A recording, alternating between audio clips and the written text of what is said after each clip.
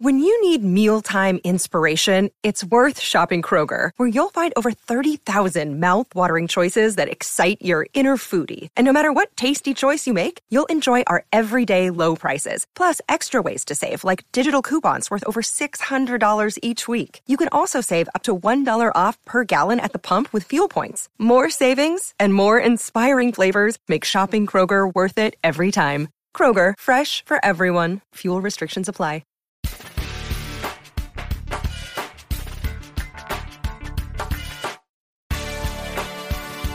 Learn to trade stocks successfully. Learn to profit consistently. I'm Ryan Mallory, and on my weekly podcast, I'm going to teach you the ins and outs of a complex, ever-changing stock market. You will learn to trade better, trade smarter, and profit bigger. Now, let's go trade.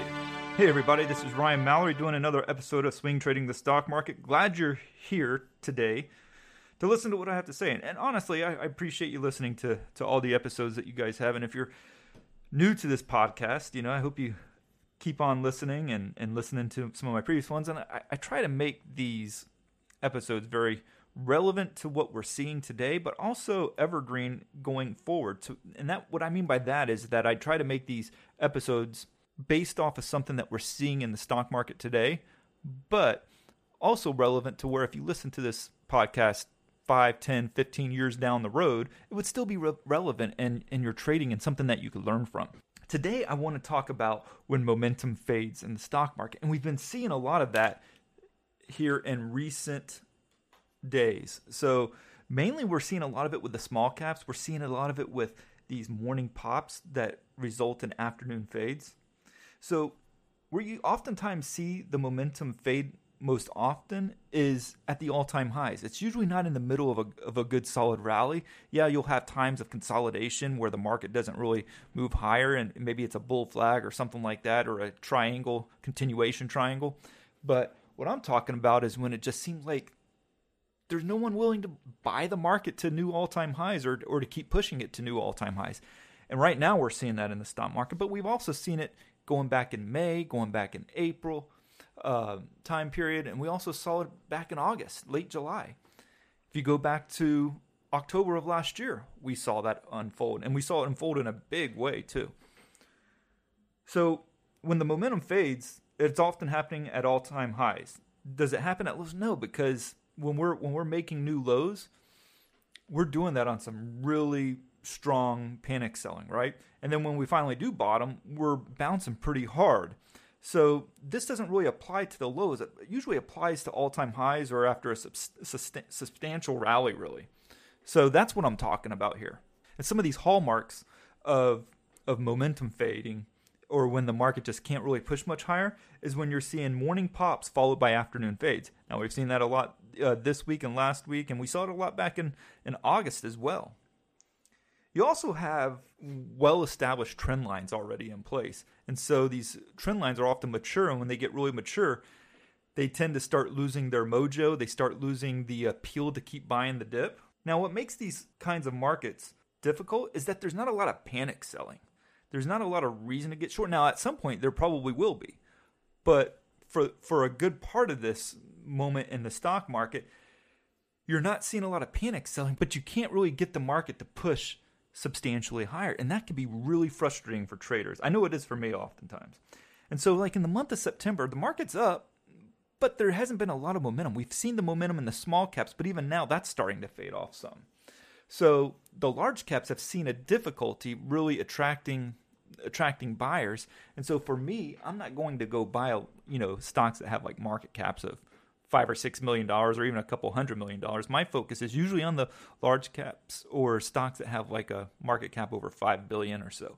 And the reason why I do that is because there's usually a little bit more safety in those kinds of stocks, in the sense that you're not going to wake up as often to like a 20% gap down. And I haven't had that happen in ages. So I'm pretty particular about the stocks that I choose, because I don't want to wake up to wake up regularly to massive headline risk that oftentimes your smaller cap stocks have to deal with regularly. So you got the mature trends. You also have the afternoon fades. You have low volume. And I use the TC2000 for my charting, but they have an indicator called the volume buzz, which I actually find really interesting.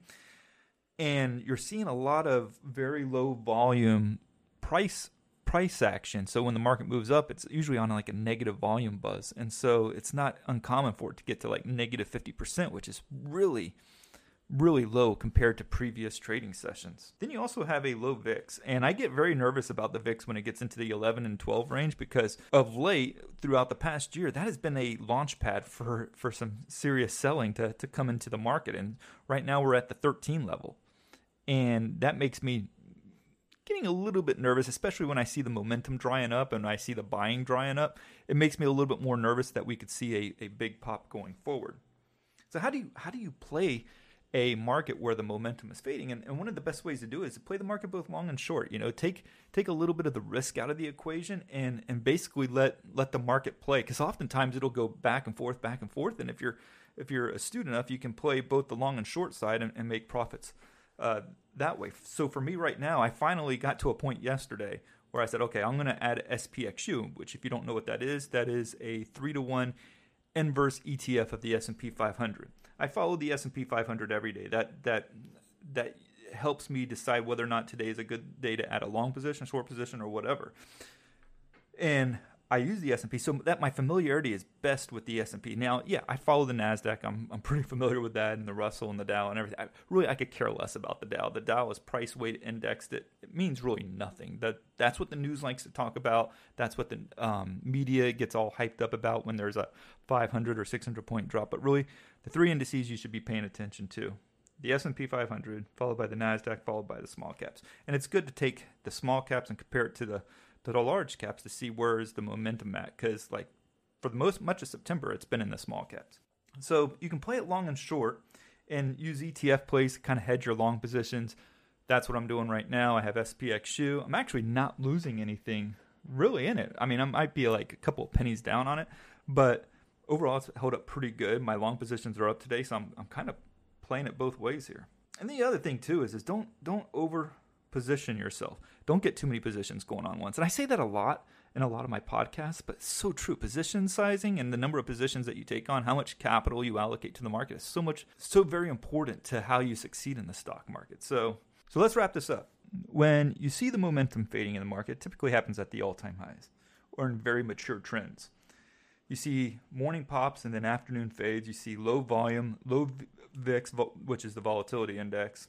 It's important to try and play the market long and short when it starts to show signs of maybe falling apart.